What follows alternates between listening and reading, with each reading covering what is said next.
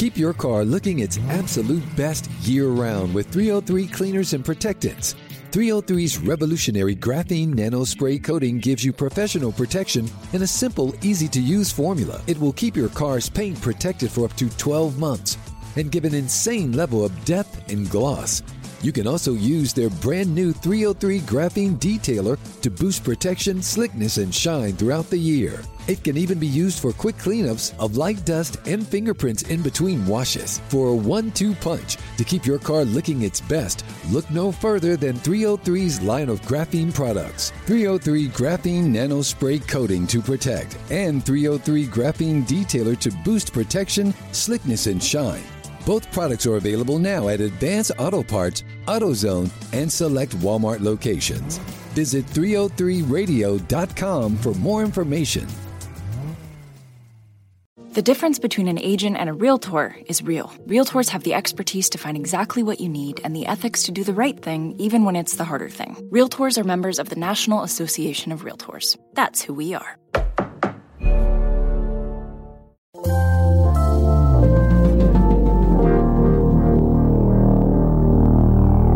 Bradfo Show. That's my open? That's what they used to call me, Swivel Hit Bradford. That's my open. I'm waiting for you to justify your stupid opinion. Bradfo Show. That's delicious. So I run into John Smoltz at Fenway Park, and two things really intrigue me by him. Two things that I actually care about. Number one, this bizarre 8 games he spent with the Red Sox. I mean, you have to go back to 2009 and remember what that was like. You had Brad Penny and Daisuke in this rotation, and they're trying to find a way to get this guy in this rotation after spending so many years with the Braves. It was a big, big deal.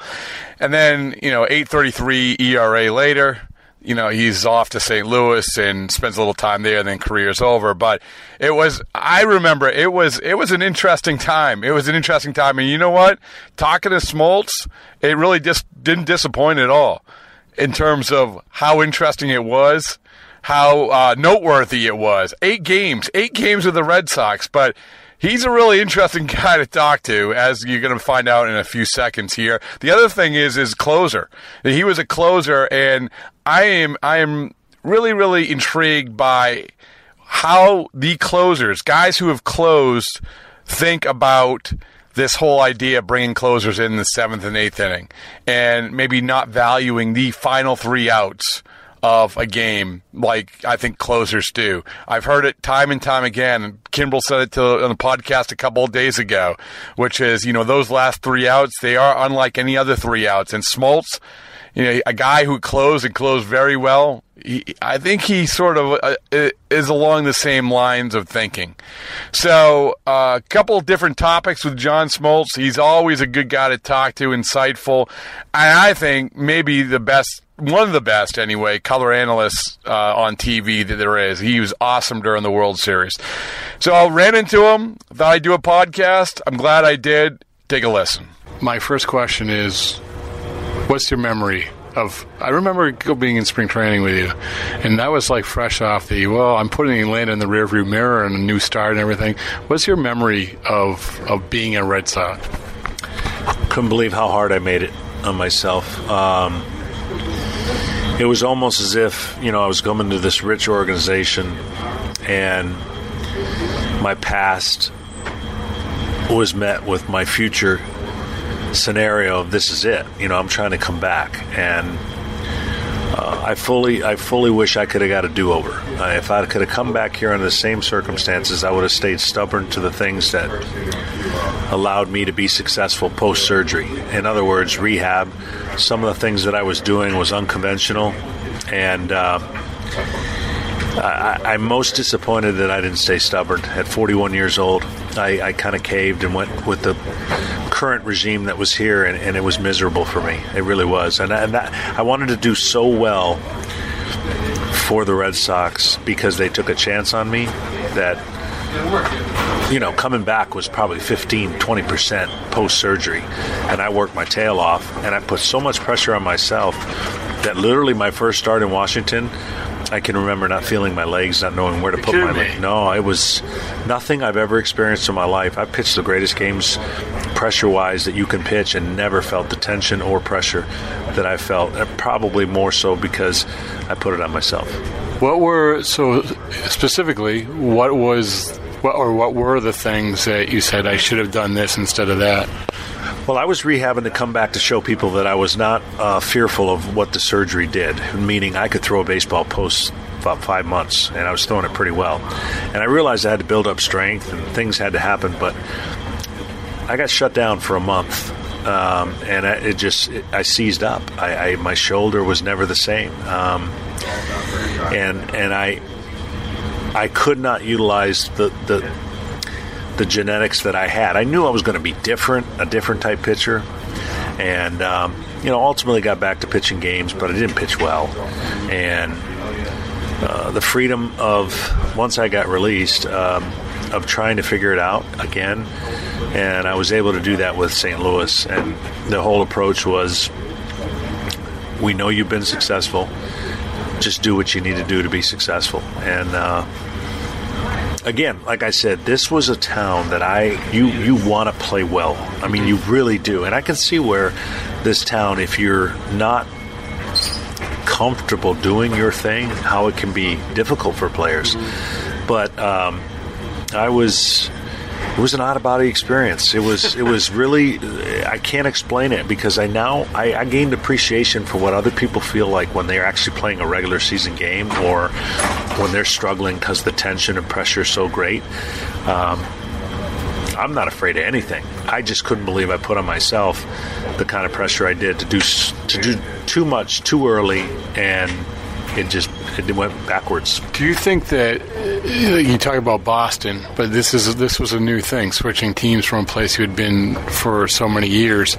Do you think it would have been somewhat similar no matter where you went, or was it because it was Boston? I think more because it was Boston, the expectations of that team. Here I was 20 years in Atlanta, coming over, and everyone treated me incredibly well. I mean, it wasn't that. It just was not being able to be myself, because you don't check in until like June, July, and everything was different. Spring training was different. I thought, first and foremost, when I was going to spring training, I thought I was being set up, because I didn't think there was a spring training site where they gave me the directions for it. Oh, yeah, no, 2 miles down the road. It's like we say, it's a long way down Edison Ave. It was. I was waiting for cameras to come out, and people say, we got you.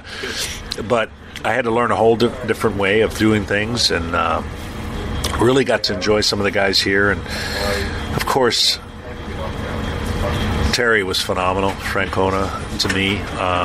So was Theo. And like I said, I wish I'd have been stubborn in my ways of doing things, and I know I'd have been more successful. So again, in terms of pitching, was it more the rehab part of it, or was it the actual going out and pitching? No, it was strictly rehab. Yeah. I was not trying to pitch 5 more years. I was trying to pitch that year. Mm-hmm. And I guess with all that was the chances they took, knowing I didn't have much time, I was trying to do something pretty crazy as far as time frames, and I thought I could pull it off. I really did. And in hindsight, there were some things that just didn't, when your body doesn't feel right, it was actually hurting. And yet, I'm not saying the program wasn't great. It might have been great for someone that had 10 more years life on their arm. The treads are pretty thin for me, as far as what I had to offer. And then once I got to learning my new limitations, I probably put a little too much pressure on myself in the pitching end to try and be perfect when it just wasn't going to work. I remember that start in Washington. That was unlike anything you had ever gone through, huh? Varitek came out to the mound. He says, "Are you all right?" I said, "No." I said, "I literally don't know where to put my legs on the rubber." And he started laughing. I said, I'm afraid I'm going to balk. It was the bases loaded. And I specifically remember getting in some kind of stance I've never been in before in my life. And I didn't do well that inning. And then I settled down and did okay and kind of fell back into a little bit of a groove. But, those lessons set me up to learn so much, even though at the tail end of my career it didn't finish the way I wanted. But it was really kind of epitomized my whole career of perseverance and overcoming, because when you get released, which you never think you're going to, it's not a really good feeling. And so I sat at home for 2 weeks wondering if I still had enough to offer somebody in the stretch run. And the Cardinals called. And I knew that was going to be the perfect scenario if I decided that I wanted to face double jeopardy of show up and be bad again. But you were good. You were good with the Cardinals almost out of the gate, right? Yeah, I was. I had freedom of figuring out a mechanical flaw, and I had freedom of knowing that I was tipping some pitches, which didn't help. And all that got released really quickly, and I did throw the ball. I threw the ball really well. They just wanted me for the pen, but I asked them if they could just give me 2 starts, and I threw so well in those 2 starts they wanted me to keep starting. But it was the freedom of knowing I could do the things I needed to do to be successful.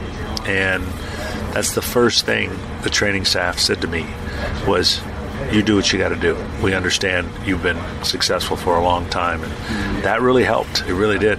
What was the conversation like with Theo when it was determined, okay, we're going to part ways with you? You know, he was great. Still tried to figure out a way how I could stay here and help him out of the pen. Contractually, it just wasn't going to work. I don't think the union was going to let me do what he had hoped that might happen. And so I knew, I said, hey, listen, I just do what you got to do. My contract was written in a way where it was a no-brainer for what he had to do. And I have the ultimate respect for him and this organization for how they treated me. What I'm most blown away is that they treated me like I'd been here a long time. Even afterwards and invites, and I'm like so humbled. You really, I was here for 2.5 months and I didn't do much, so I appreciate it's flattering, but I was really impressed with how connected they were to their players and former players, and I really got to experience that firsthand. Since you've gone and before you got to Boston, you hear about playing in Boston and the difference in playing in Boston. And we went through, believe me, John, we went through a lot last year with the David Price stuff and everything else. From your perspective, is it that different, or do guys go in with sort of this preconceived thing and then all of a sudden make it more difficult on themselves? That's a good question. I think certain personalities may not work in certain towns, and for here it's a lot different than it was in Atlanta. And Atlanta's like a cupcake compared to here as far as media attention and all the different things you can do or not do. I'll give you a great example of what maybe it's not a fair snapshot of Boston, but I didn't know where to go. I didn't know where to live. I was looking for a place. I had all my stuff in my Suburban at the time. I drove up from spring training, my wife and I, and we were going to see a movie at this place, and we parked our car, and when we got inside the movie theater, it said, if you're parked at X spot, you need to move it. They'll tow your car. That took all of 3 to 5 minutes to get to that spot, so I turned around, and as I was coming out, my car was already on the tow truck. It was already up. And I tried to explain to the guy, and he would have nothing of it. He didn't want to hear anything. I said, if you give me 30 seconds to explain, and it was to the point where I was going to get in my car, and I didn't know if it was, you can tow somebody when they're sitting in the car, but all my stuff was there. And I said, listen, sir, I have to get to Pawtucket. And he went, are you with the Sox? And then everything changed. I was his best friend. The car was down. I realized then how much that team meant to this city, and that I was in a different place, and all of the unknowns were really, really different for me. And I love structure. I'm very loyal. And when they made the sign of me knowing that I couldn't pitch but a half a year, I wanted so bad to give my best that it actually kind of backfired. I remember that. I remember that spring training, and I mean, people were excited. People were excited about the prospects of it. It was tough. I mean, like I said, I don't think the Red Sox maybe were putting pressure on it, and you were putting pressure on yourself. Yeah, their whole plan was perfect. They said, look, traditionally and historically, we get a starter goes down. We need you for insurance, and we primarily need you, in July in the second half. Because at the time, I think it was the 6 starters, right, in the rotation. Right. Dice K, and they had the previous years of somebody going down and serving time on the DL. Well, kind of when I got ready, everyone was going good. So I wasn't going to be activated, and I totally get it. And guys were going good, and then we'll forget what led to what, and I got my chance, and it lasted what it did. But, along the way, it really did give me, I could never understand why a player would get so unnerved about playing a game they loved. I would never understand why they would have such pressure, they couldn't whistle or spit. I got it in that 1-2 month period of what that was like. Of all the big moments you had been in, that was the one. 100%. There's 2 moments, that being here in Boston and my last game with St. Louis. I was flashing my whole career, walking out knowing that was going to be it. And the irony of everything, I look back, I didn't give up an earned run in 29 innings as a visitor here. This place demanded, as a pitcher, to be, you just flat out had to focus, and their lineup was great. Mm-hmm. And I ended that so quick as a hometown player that I felt bad, it's like, but I remember striking out 7 in a row my first game back with the Cardinals, which still is a franchise record, which I can't believe. After 2 weeks of being humiliated, not knowing if I was going to be able to be any good anymore. And then it almost ended in the playoff game with 6 straight strikeouts. And I think of that whole journey of from the operating table, what Boston gave me an opportunity to do, what St. Louis gave me an opportunity to finish. It was incredible to end that way, because I did not want my career to be taken from me on an injury without me at least trying to get back on the field. And for Boston, like I said in my Hall of Fame speech, I can never thank them enough for giving me that opportunity to do that, because 41 years old, 9 anchors in your shoulder, resume is not good enough. And I think when they saw me throw, that they thought there was some potential that I could definitely help them.